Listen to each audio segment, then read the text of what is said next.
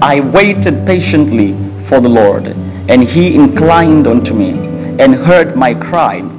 He brought me up also out of an horrible pit, out of the miry clay, and set my feet upon a rock, and established my goings. And he hath put a new song in my mouth, even praise unto our God.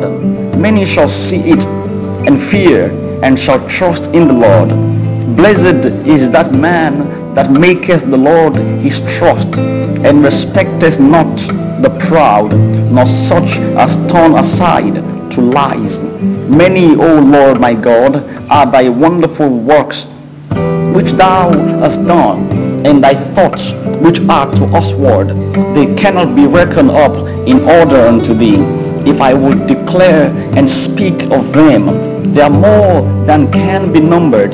Sacrifice and offering thou didst not desire. Mine ears hast thou opened. Burnt offerings and sin offering hast thou not required.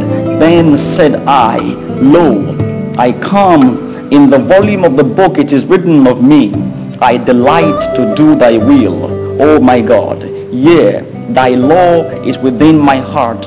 I have preached righteousness in the great congregation. Lo, I have not refrained my lips, O Lord, thou knowest. I have not hid thy righteousness within my heart. I have declared thy faithfulness and thy salvation. I have not concealed thy loving kindness and thy truth from the great congregation.